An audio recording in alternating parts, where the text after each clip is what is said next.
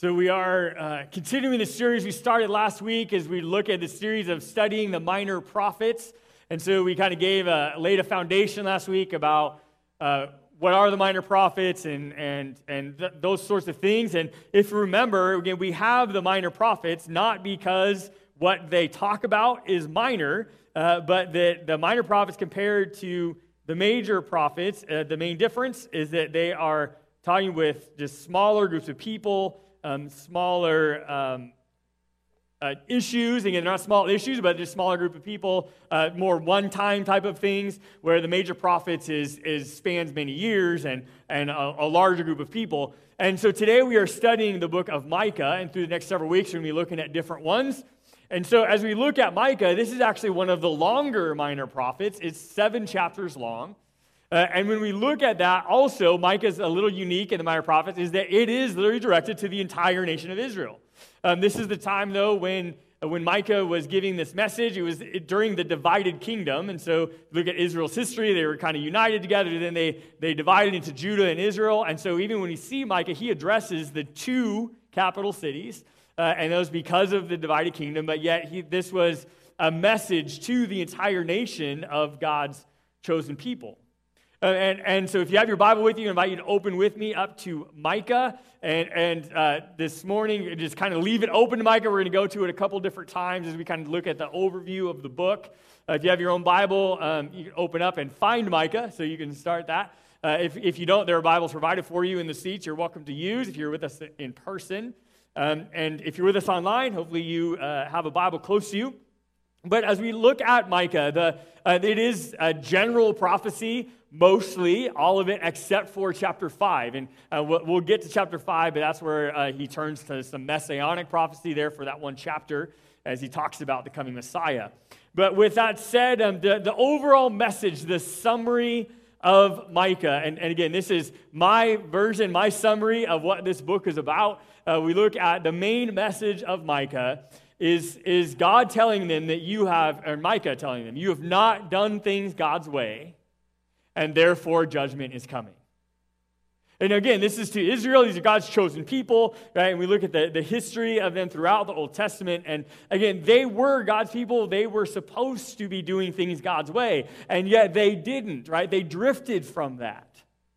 And they're just different worldly ways, and idol worship and these different things had just kind of drifted its way into the nation of Israel. And so Micah, again, his job was to tell them, like, you have not done things God's way, and God's not very happy about it. And so judgment is coming. And yet the tone of the judgment, as we can see kind of through the tone of his writing, it still comes down as their heavenly Father, right? The disappointed parent in Israel, and saying, you haven't done things the right way. You haven't done it the way I hoped you would.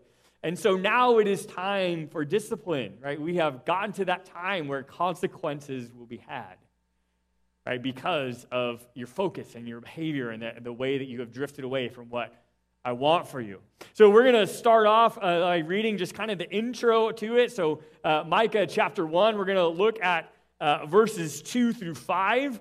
And so again, 1 is this intro of saying who Micah is, and then we're going to pick up here at 2, just the intro into this prophecy. Micah 1, starting at verse 2. He says, "Attention, let all the people of the world listen.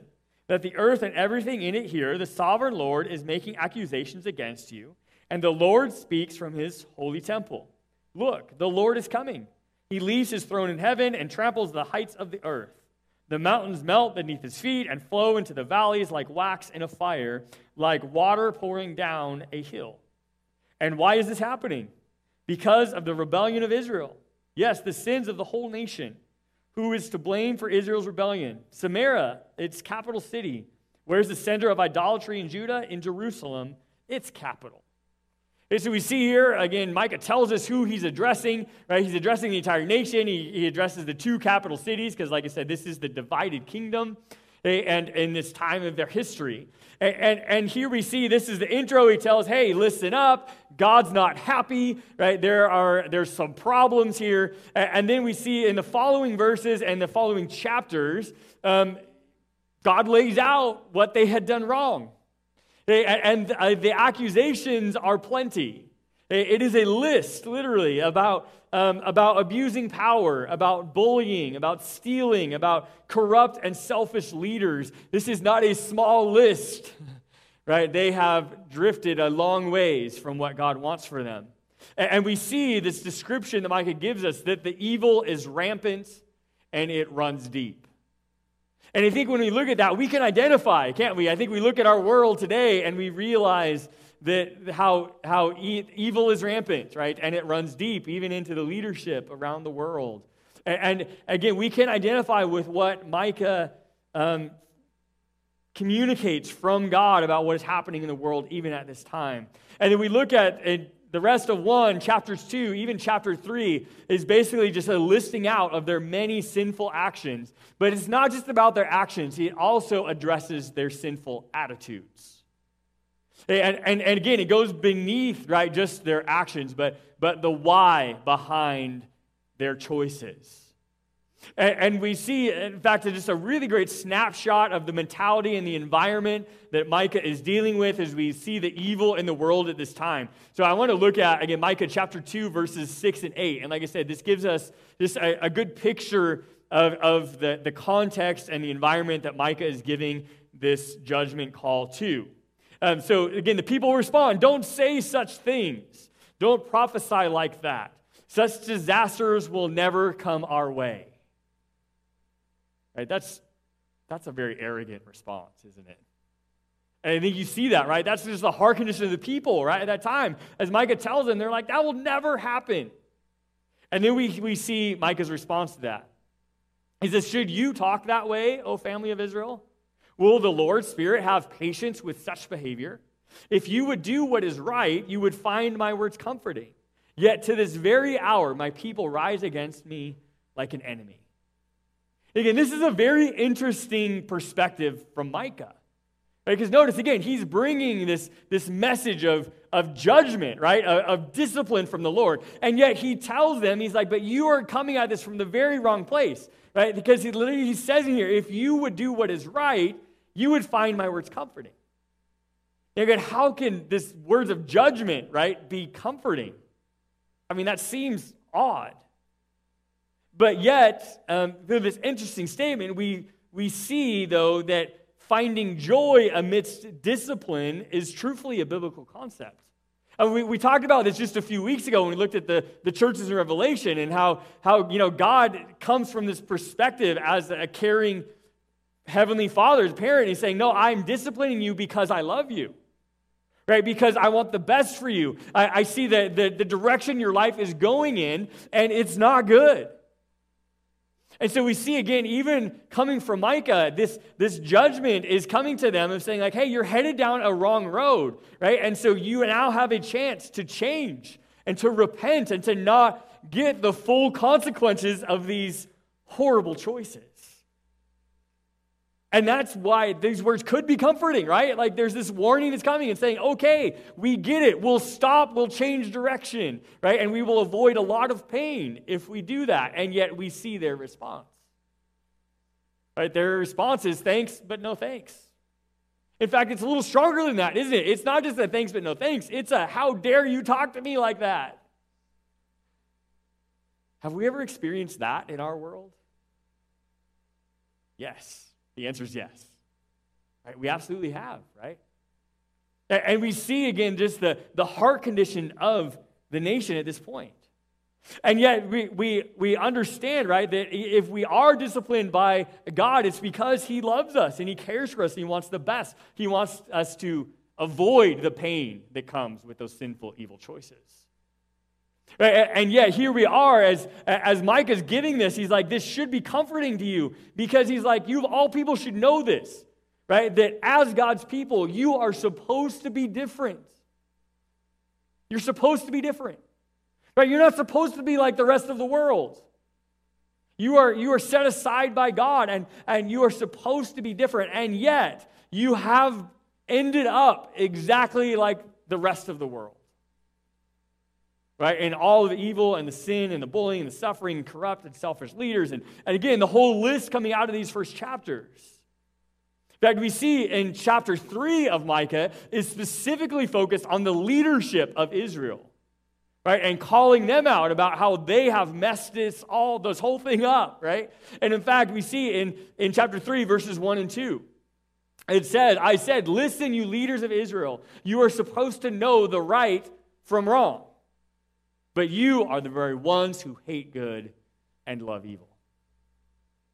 Again, Micah is telling them, as God is telling me, he's like, you are the ones that are supposed to be different. You are the ones that are supposed to know the difference, right? And lead the nation in the right way. And yet, you don't even care. Instead, you hate good and love evil. And yet we see, again, why does God call out the leader specifically? Well, because leadership sets the tone. Right? We know this to be true. Look at, again, any business or school district, right, or church, right, or even family. We know that the direction of the leadership sets the tone for everybody. And this is exactly where God calls out the leadership of Israel through Micah. He says, you guys are the ones that are supposed to know what's good. And your job is to teach everybody else what's good. And yet you have ended up at this very worldly place, and you are supposed to be different. Again, you sense this tone of a disappointed parent from God. And these first 3 chapters, again, is full of lots of doom and gloom and judgment and a disappointed father. And then when we get to chapter 4, though, the book takes a turn. Right? The tone of the writing changes in chapter 4. It moves from doom and judgment to hope for the future. That we see in verse 5 of chapter 4, where it says, though the nations around us follow their idols, we will follow the Lord our God forever and ever. Now this statement is made about Israel, not about where they are currently, but it is stated what God wants for them. Right? He said, this is supposed to be true about you, right? That everyone else around you can do, the evil and worshiping idols and doing everything that you're not supposed to do, right? But you are supposed to be different. You're supposed to be following the Lord forever and ever. That's supposed to always be true. And yet somehow we've ended up at this place where it's not. Right? Simply stated, this is God's desire for them. This is where God wants them to get back to. God, the heart of God is for this to be true of them again. Because it was true in their past. Right? And now God is saying, now I'm trying to get you back there. And yet we can look at this and this statement, this the will of God for Israel then can still apply to our lives today. As we said last week, right, one of the reasons we want to look at the minor prophets is because the same God that's represented here is the same God we worship and follow today. Right, as we can see, again, the human condition, right, and the heart and the way evil affects us, it was the same then as it is today. And when we realize that, we also can see that God's desire and hope for them is the same desire He has for us today as followers of Jesus. We are supposed to be different than the world. Where we are supposed to have a hope and a joy that the world doesn't understand. Right? We're supposed to have a different perspective of things that are happening in our world, right? Because we follow a God that is sovereign, that is all-powerful, right? That is still at work, right? That is still with us. The same is true for us today as it was for them. Right? We are supposed to be different, and yet God also knows that we need His help to get there. And that was truthfully the message, right, of Micah, is they're coming in like, hey, you guys have messed this up pretty bad, but I'm willing to help you get back there. Right? I have a plan to redeem you, right, to restore you to this place with me. And ultimately, right, is this judgment that He's saying, hey, it's time, they're going to be exiled, right, but yet there's going to be a remnant. I'm going to purify and bring you back, right, and prepare you for a Messiah. In fact, that's what chapter 5 is in Micah. It's God revealing through Micah His exact plan of redemption, right, to fix this once and for all. And like I said, that in Micah, we switch to messianic prophecy. In fact, we can look back and read chapter 5. Now, again, we don't have time to read chapter 5 today. I encourage you to read it this week and look back at what's described about the coming Messiah. And remember, to this original audience, this was foretelling messianic prophecy, right? It was still hundreds of years before Christ would come when this was written. And yet we can look back, we can read it now and be like, well, yeah, that's exactly what Jesus did. And again, that should bring us confidence in knowing, right, that Jesus truly was sent by God and was 100% human, 100% divine, right? And was God's plan to redeem all of us into relationship with him. And that is 100% still true today. Again, the original audience was looking forward to the cross, and yet we can look back at the cross and see clearly what Jesus did for us, and as well as how that plan saves us. Again, as we look at that and just, like I said, I encourage you to dive into it yourself because we don't have time to do that today. But as you do that, we get to chapter 6. And chapter 6 is the climax of the book. Okay, chapter 6 is where it all comes together. And there's all of this condemnation and judgment in these first chapters, and we see the turn towards hope in chapter 4 for a future, and then God reveals the whole plan in 5 about the Messiah, and then it all gets summarized in chapter 6. And chapter 6, verses 1 through 5 God summarizes his perspective, right, of where the nation is. And then as God lays it out and says, hey, this is where we are. So again, you are going to be disciplined and go into exile. And kind of God lays this out, this judgment. And then it's really interesting in verses 6 and 7, because in chapter 6, verses 6 and 7 is the people's response, right, to God's punishment, right, or synopsis of the situation. Again, I want to look at verses 6 and 7. Again, this is the people's response. He said, what can we bring to the Lord? What kind of offering should we give him? Should we bow before God with offerings of yearling calves? Should we offer him thousands of rams and 10,000 rivers of olive oil? Should we sacrifice our firstborn children to pay for our sins? And what's interesting about these verses is that they come across very snarky and arrogant. Right? They come across as, again, these kids, right, kind of being like, well, fine, God, like you want you will perfection. We can never get there. I mean, what do you want? You want us to sacrifice our kids for? I mean, this is arrogant and snarky and coming back, like a bratty temper tantrum kind of response towards God.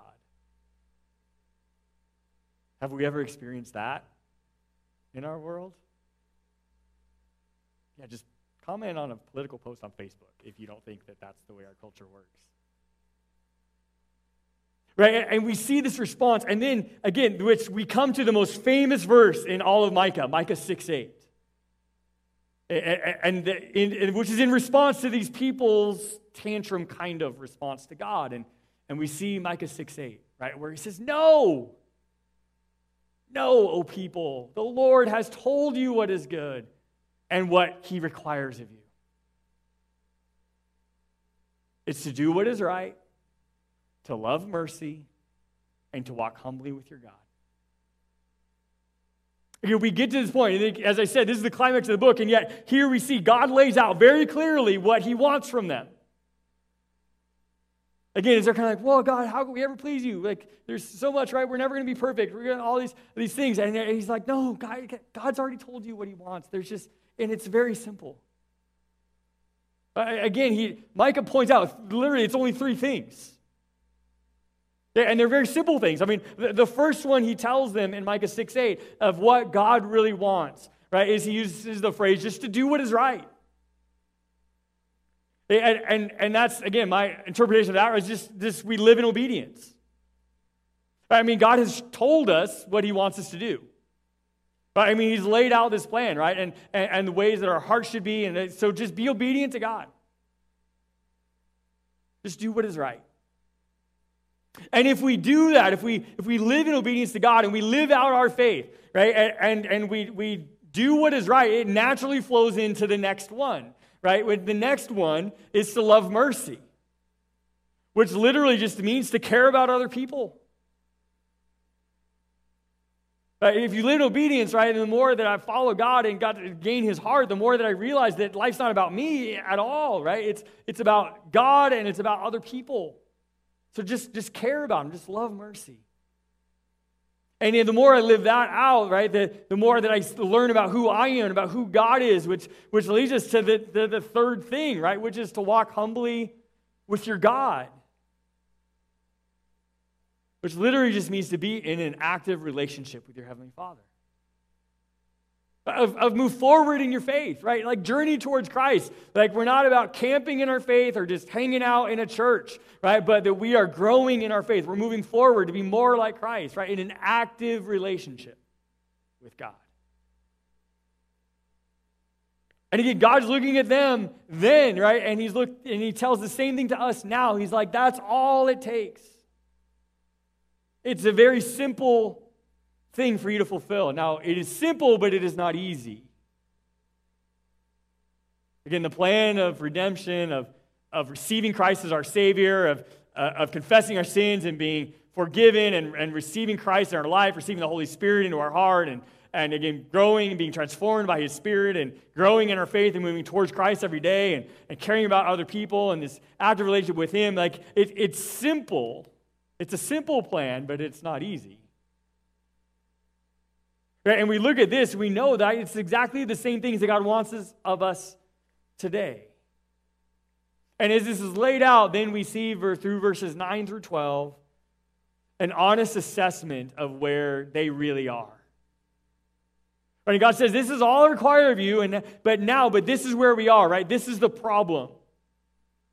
Right? And the first step towards redemption is to admit where you really are. To be honest with ourselves that we need God, that we've messed it up, that I can't get there on my own. I mean, that's at the core of the gospel message, right? We need a Messiah. And yet we see in this honest assessment in verses 9 through 12, again, there's a description of greed and deception, extortion and violence and lying. I mean, as God calls out all of these horrible, sinful actions, that's not really the core issue. Right? All of these outward sinful actions are really just symptoms of a deeper heart issue. And in fact, that's what we see all through Scripture, right? It's not actually about your actions, it's about the conditions of your heart. Right? And because God knows that if He gets our hearts right, that our actions will naturally follow. And so the main core issue that Micah calls out through God's provision, right, through him to the nation, right, the heart issue that Micah addresses is extreme selfishness.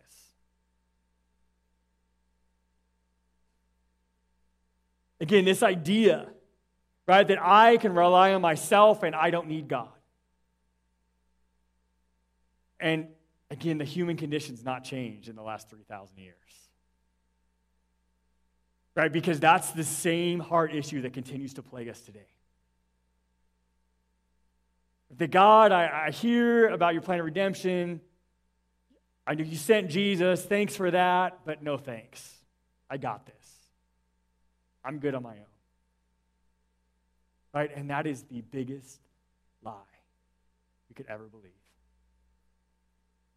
And we see, again, this heart condition that Micah calls them out for is exactly the same thing that plagues us today, because that's the core of the gospel message is we cannot save ourselves. It is not by works, but I need to be saved through Jesus. For the work that He did by dying on that cross and rising again, by being resurrected, and calling me to new life. And again, for them, right, it was the same core issue. Again, that they were looking forward, right, to the cross. We get to look backwards at the cross. But it's the same way of solving this same problem. And then we see in verses 13 through 16 that God gives out the discipline and the judgment. Right? That because this is where we are, then you're going to be exiled, but yet I'm going to bring back a remnant, right? And that remnant's going to come back to that promised land, and that purified nation is going to rebuild the temple, right? And prepare the way for the Messiah, and that temple that they rebuild is the one that Jesus walks in and teaches in.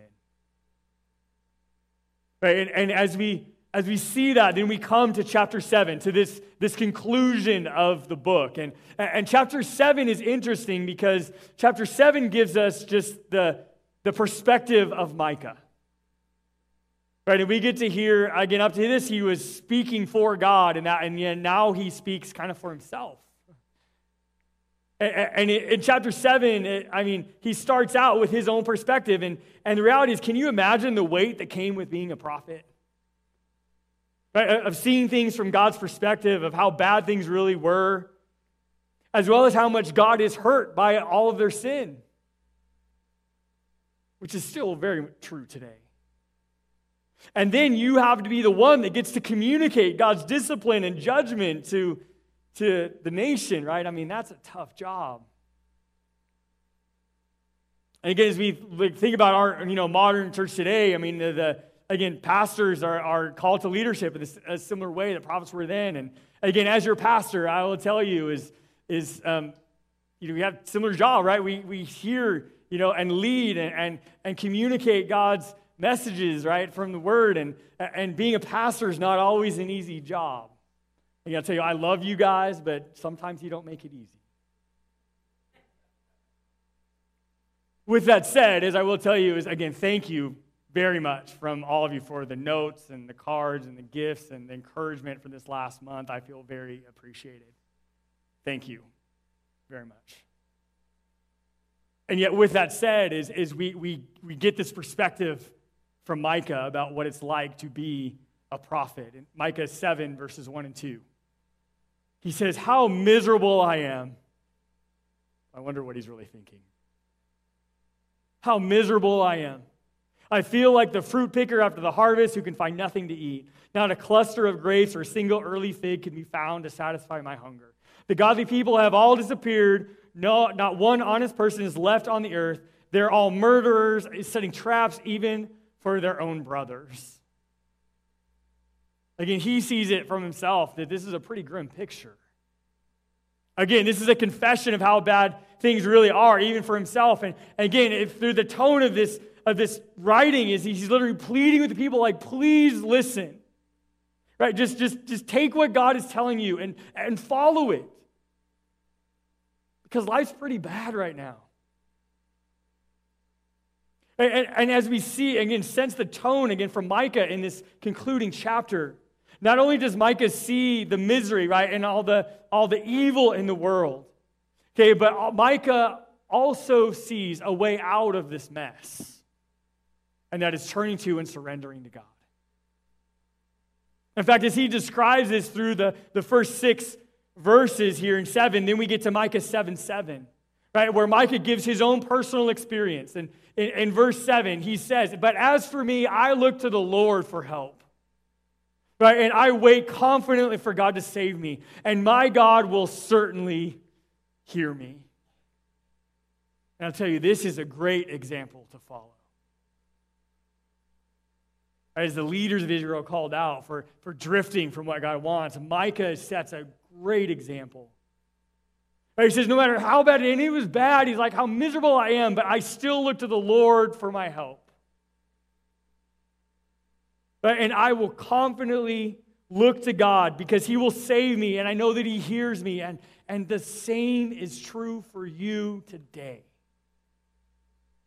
No matter how bad the world gets, hope is not all lost. God is still here to help, and justice will still be served. Right? And Micah truly shows us what it means to follow God no matter what, to find joy amid his suffering. Right? And that's exactly what Micah shows us here. Because as we see these concluding verses of Micah in chapter 7, we get to verses 14 and 15 of this honest prayer as Micah pours out his heart before God. And then the last verses 16 through 20, is Micah offers up just praise to the Lord. Right? And again, models for us what it means to truly find joy in the midst of suffering. Okay, and as we conclude today, I would literally want to read just these last 3 verses of Micah. Okay, Micah chapter 7, verses 18 through 20. Again, think about where we started in 7, right? How miserable I am. And then he gets to this place. Verse 18. Where is another God like you, who pardons the guilt of the remnant, overlooking the sins of his special people? You will not stay angry with your people forever because you delight in showing unfailing love. Once again, you will have compassion on us. You will trample our sins under your feet and throw them into the depths of the ocean. You will show us your faithfulness and unfailing love as you promised to our ancestors Abraham and Jacob long ago. I mean, Micah models for us how to go from being in complete misery, right, to offering, raising his hands and saying, Lord, but I offer you praise. And again, I don't know where your life is at today. I don't know where you're at in your faith journey. You know, maybe you've never received Jesus as your Savior before. And if that's true, I hope that God will bring you to your knees to surrender your life to Jesus, to invite him into your life, confess, receive his forgiveness and his love, and be saved for the first time. And you do that just by praying and confessing and asking God into your life. Right? Maybe you have accepted Christ as your Savior, but yet you're looking at this world around and you're discouraged. Man, there's so much evil in the world, and there is. Right? But God is still here, and he still loves you. And he wants and he has a plan to transform your heart and to move you more and more like Christ every day. So if you're discouraging your faith, just take that step forward, right? And know that God still loves you, and that there's still a plan for a hope and a future. And again, maybe you're just with God and we're celebrating the things of God, and you're just praising God. And if that's where you're at, then praise God. Right? And I don't know where you're at today, but I hope that you will take a step forward, closer to Christ. Right? Follow Micah's example. Which brings me to my final thought this morning, and that is this. No matter how bad it gets, there is a way out through belief in, confession to, and surrendering control to Jesus. Will you let God get you to a place of praise? Again, no matter where you're at in your life, right, God can get you to a place of praise, just like he did for Micah. And I hope that that's true for you today. Wherever you're at in your faith, move closer to Christ. Lord God, we thank you, God, that no matter how deep we feel, how lost we might be, God, that you are with us. And God, we thank you, God, for the redemptive plan, Lord, of sending Jesus to this earth, to die and rise again so we could be saved. God, so we can be transformed, so we can be walking with you, our loving Heavenly Father, every day. And God, we pray that as we go from here, God, we can follow Micah's example. And Lord, we can turn to you no matter how miserable our life feels. God, we can find hope and love in you. God, help us as we go this week to live out our faith every day. God, to never lose hope or to lose focus on you. God, help us to show this world through us being different. Lord, show this world who you really are. Guide us as we go this week, as we live out our faith, as we represent you well as your church. Guide us as we go. In Jesus' name we pray.